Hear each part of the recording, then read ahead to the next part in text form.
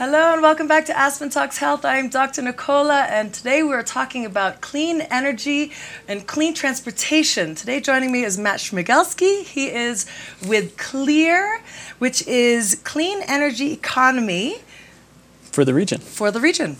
And he is the transportation director there. We're going to discuss how we can shift our transportation to more clean options and what it takes to lower those emissions and what it takes to shift our government in this direction. So I'm very excited to have you on the show.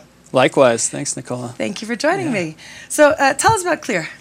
CLEAR's a nonprofit. We're based in Carbondale, Colorado, just down the road. And we've been in existence for about 10 years, really focused on transportation, at least from the inception of the organization.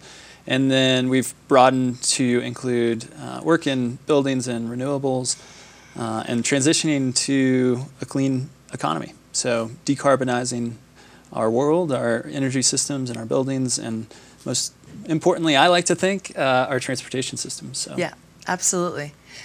What is it about our transportation? Are there specific emissions that we need to be concerned about?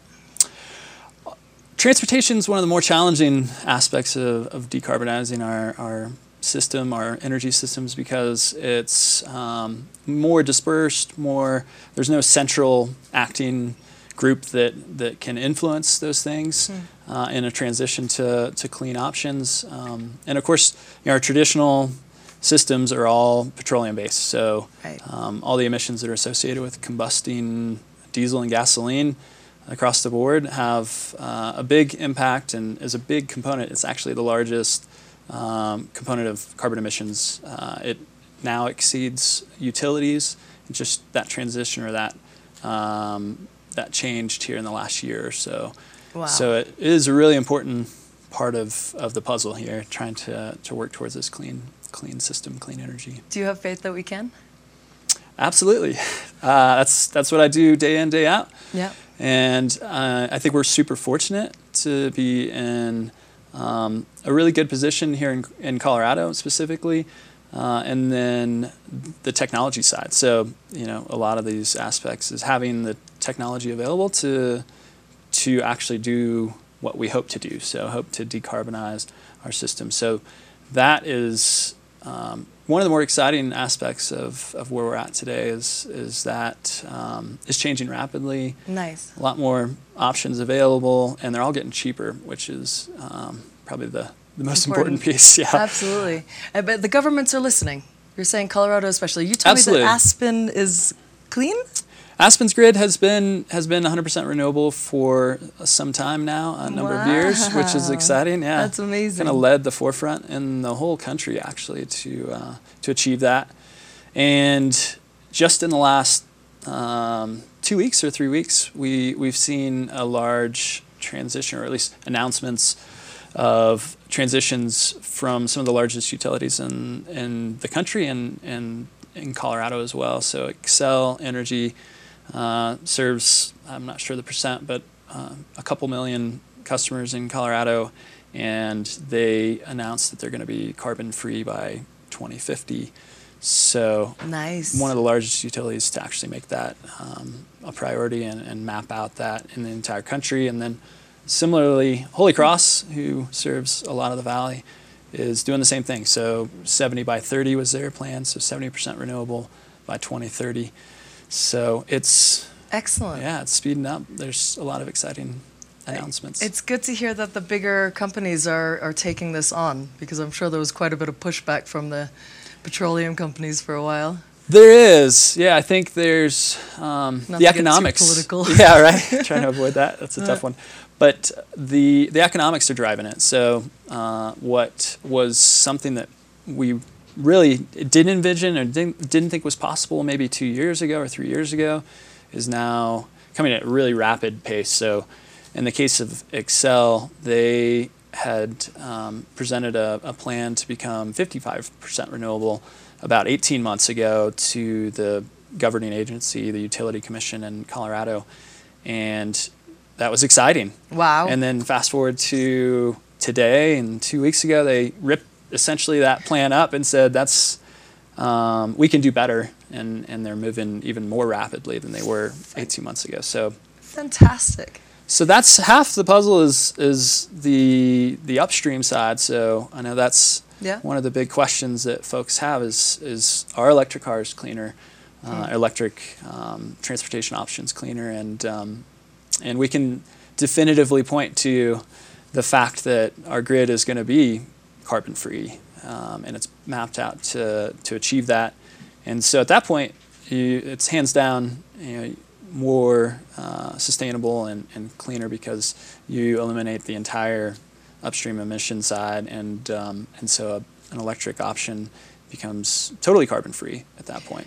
Explain that. What does carbon free mean? How is it? Are they're still burning gas to create the electricity? I'm sure that's the. So it is a complex system. Electricity, the grid is made up of a whole bunch of different generation components. So, what they call baseload generation. So what kind of takes us through the bulk of the day and night on a sort of daily basis, and then there's other components that make up the other side. So when we turn stuff on, when we get up in the morning, the snowmaking devices that come on when they need those make up some of the variable load, and so that is comprised of other resources. So either natural gas, as you indicated, some gas-fired production, or renewables and those sorts of things. So those kind of make up the mix. To get to carbon free is a big question. I think that's a piece of what we do at our organization, is to help them at the utility side and bring community partners together to help identify what opportunities exist and where do we put solar and those sorts of things to help get to that carbon free environment. That would be amazing. Yeah. And what would it take to get the grid going? Is nationwide, right? Obviously, that's a big system to put in place. So that there are pumps everywhere that have electricity, right? Right. Yeah. So this transition to electric mobility is one of the terms out there. Is a wholesale change to how we operate, and we've operated for over 100 years. I think there's somewhere in the order of 16,000 gas stations in the U.S. And so that took 100 years to get to the point we are today, and it's a seamless process that we don't really have to think about it when we drive around. So we are transitioning, and that transition requires a whole new environment. So the interesting thing is it's a different sort of approach. It's more like, we refer to it as how you charge up your cell phone. So it's something, you don't necessarily leave it unplugged and let it go all the way to zero and then recharge it. You keep it constantly charged, and so that you can make your phone calls and do everything that we do on smartphones. So in the same way, that's how the electric world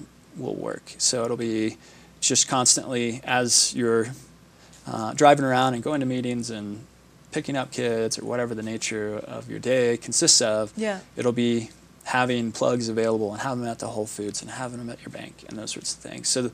So that's where we play. So we're working with all those partners to say, hey, you guys should look at this. This is something to consider, and get the infrastructure built out so that we can support it. It sounds so fun. I would envision it in parking lots and parking garages. Yeah. Maybe in each spot. It seems the most rational place. Anyway, sitting there idle. Right. Yeah. So it is going to take that level, and we're just on the cusp of this. It's really starting to take hold, and the economies of scale and all those sorts of things are playing out. So a lot of people are probably familiar that Tesla released their affordable electric sedan. How much is affordable? Affordable is a starting price in the mid 40s. Okay. And then we are super fortunate Not too bad. in Colorado to have the best tax credits in the whole country. So you actually are able to reduce that cost significantly. And nice. In Colorado, it's a $5,000 credit, and then there's a federal tax credit as well. So it brings it down to the $30,000 range, which is comparable to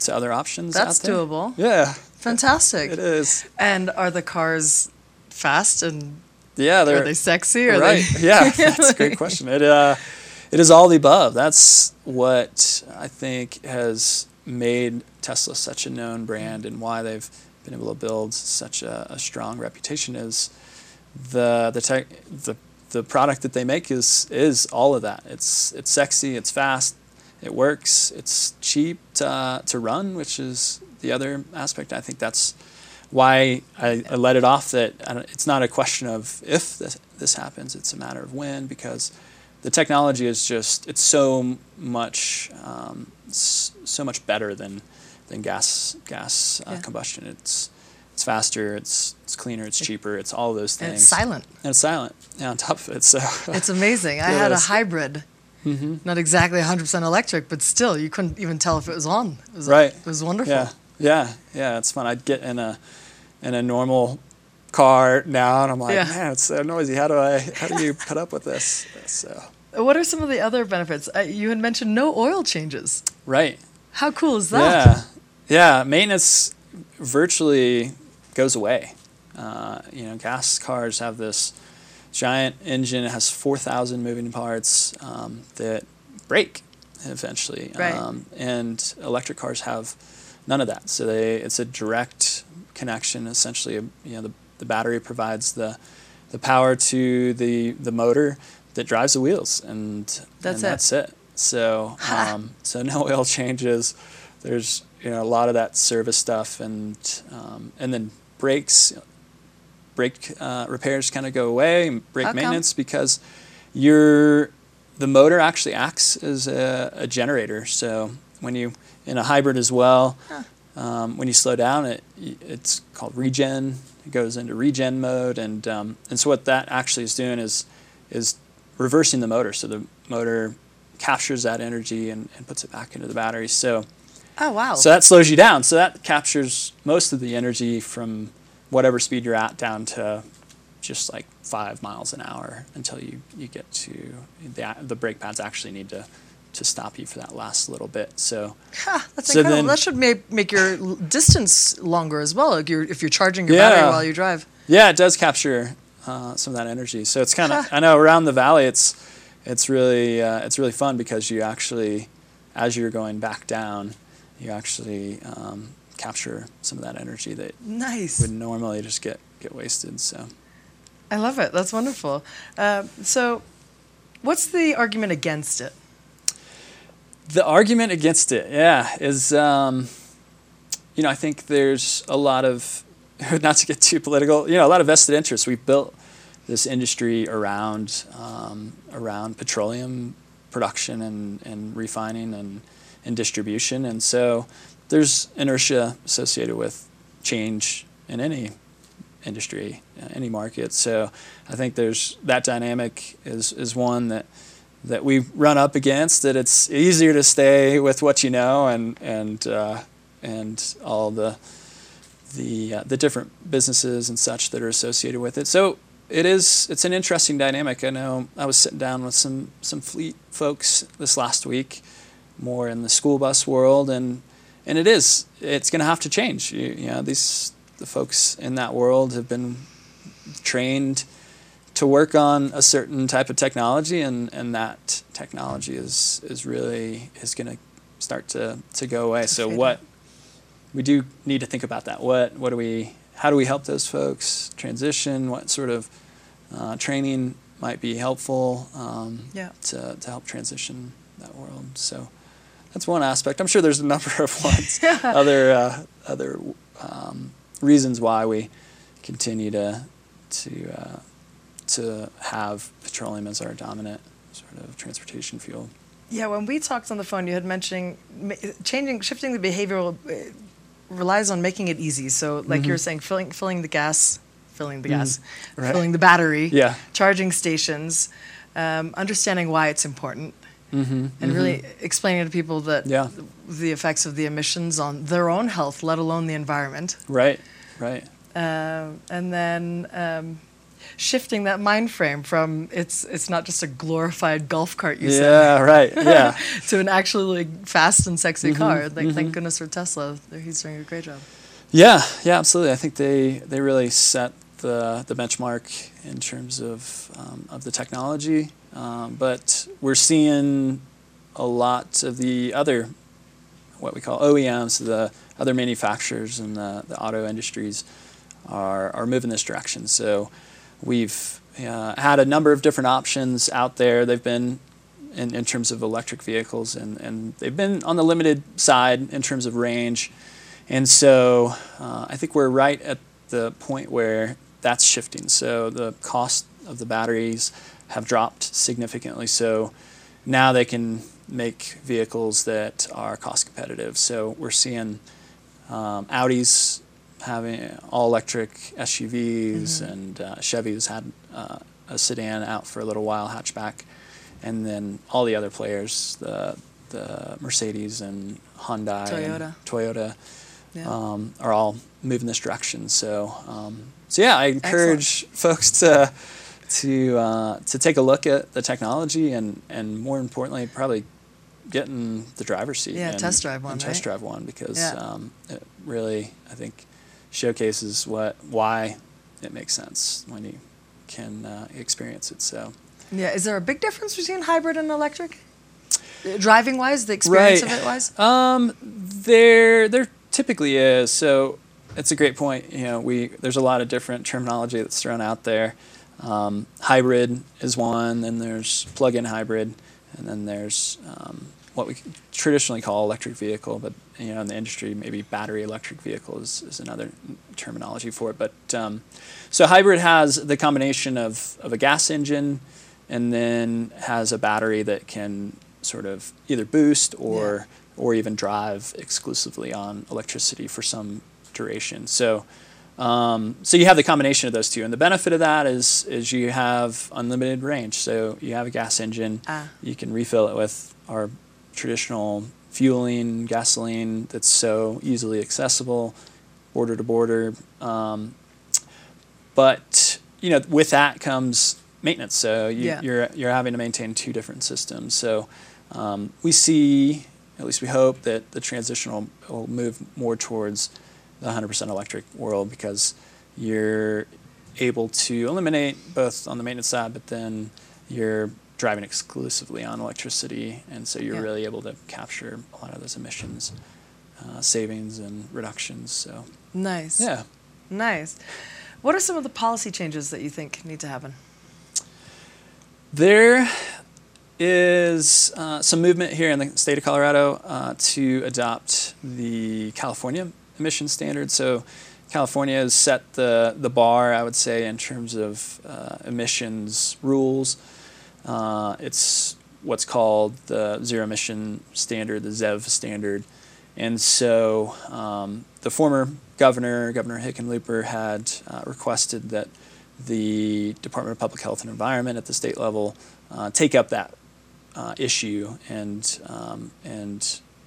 see if adoption of that rule would work and be something that the state of Colorado would benefit from. So that's underway currently. Good. And it's exciting. It's the first state in the entire country the first Intermountain states to do that. There's 12 states that have adopted it, all on the West Coast and all on the East Coast. Excellent. And the Northeast. So it would be, I think, a landmark thing to have Colorado adopt that. And what that does is it moves Colorado up to sort of the front of the pack in terms of how vehicles are in the electric vehicle space are allocated. So the manufacturers traditionally are building electric cars as sort of a side component or a smaller component of their manufacturing base. So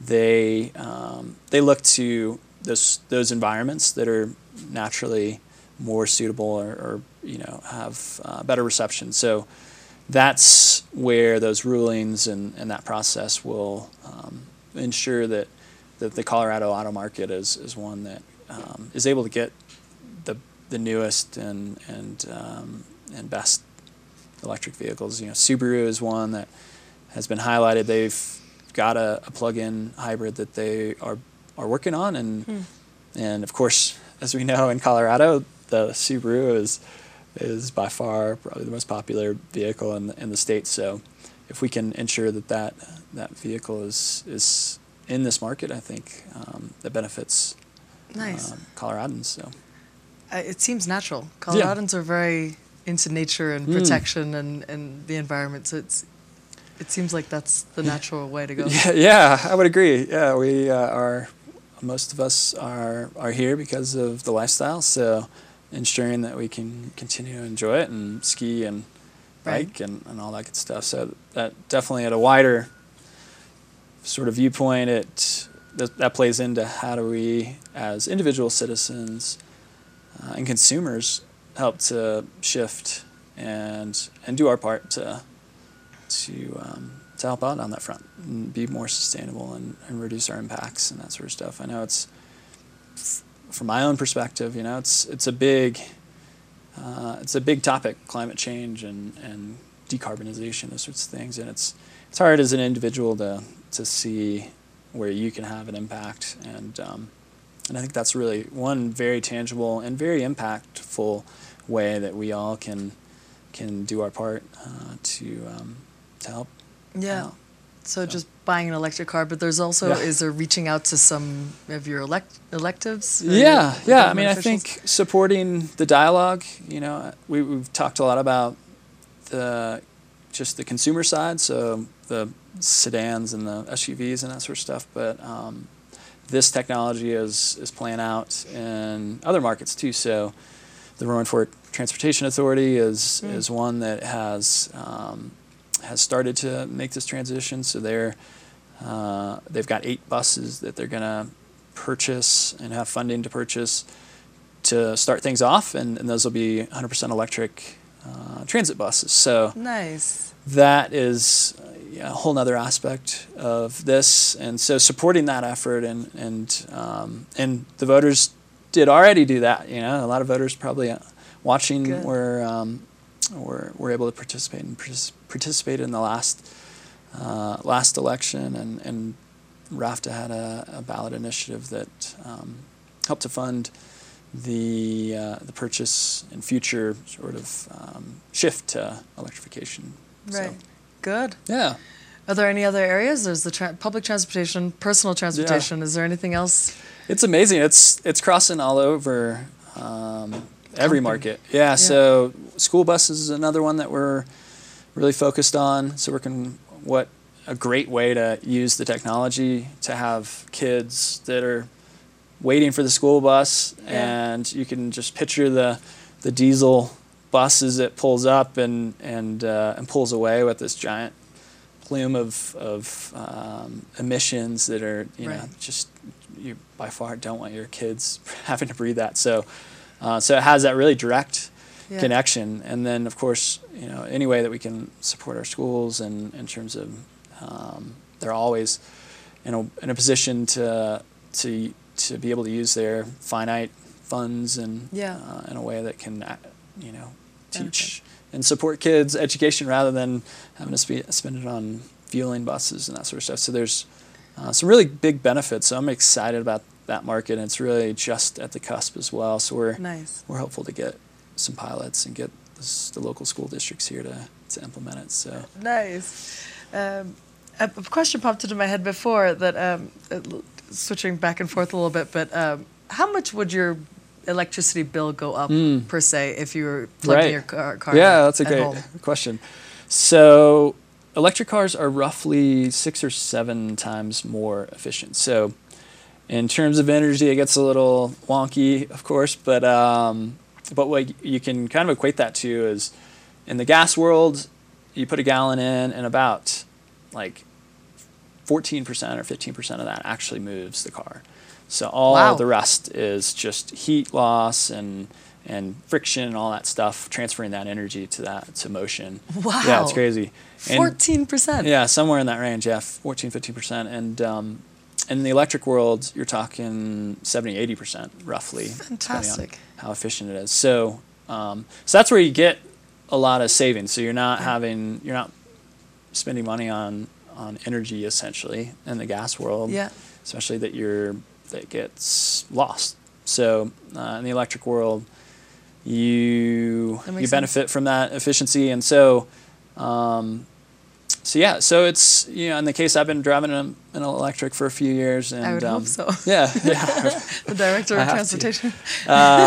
So a few $100s typically. So like a normal person that drives 15,000 miles a year probably spends in the order of maybe $2,000, depending on the cost of gas, but 1,000 gallons at 20 something miles per gallon, and so you could reduce that by 6 or 7. So you get in the range of $300 or $400 a year, and the nice thing is it's typically either at your house overnight, and so you don't have to think about charging it and paying those bills. In the gas world, you can just it's included in your electric bill, and Nice. and a lot of the utilities are supportive of this. Holy Cross is one that has been extremely supportive of this market, and I think it makes sense. You get to sell more of your product, electricity, and support a whole new market that hasn't existed. So Nice. yeah. We have 1 minute left. Is there anything Okay. final words that you want to share with the community of Right.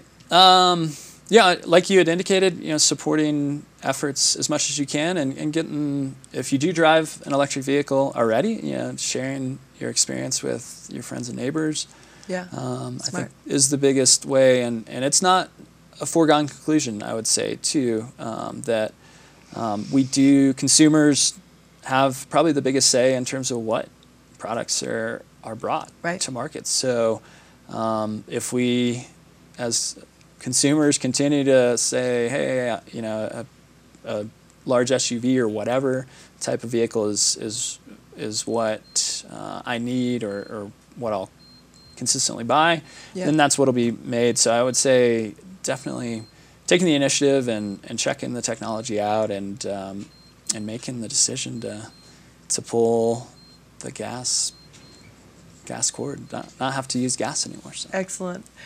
All right, well, I'm sorry that we've run out of time. It was wonderful speaking Yeah. with you. Thank you for sharing what you're doing, and thank you for doing what you're Yeah, doing. thank I you. appreciate, everyone appreciates you fighting for this because it's very important for the environment. And thank you very Thanks. much for being on the show. Yeah, thank you, Nicole. It was a pleasure. As always, you guys check out Aspen Talks Health for more information, and I will put Matt's contact info and your website where they can find out more information as well. All right, thanks for tuning in, you guys.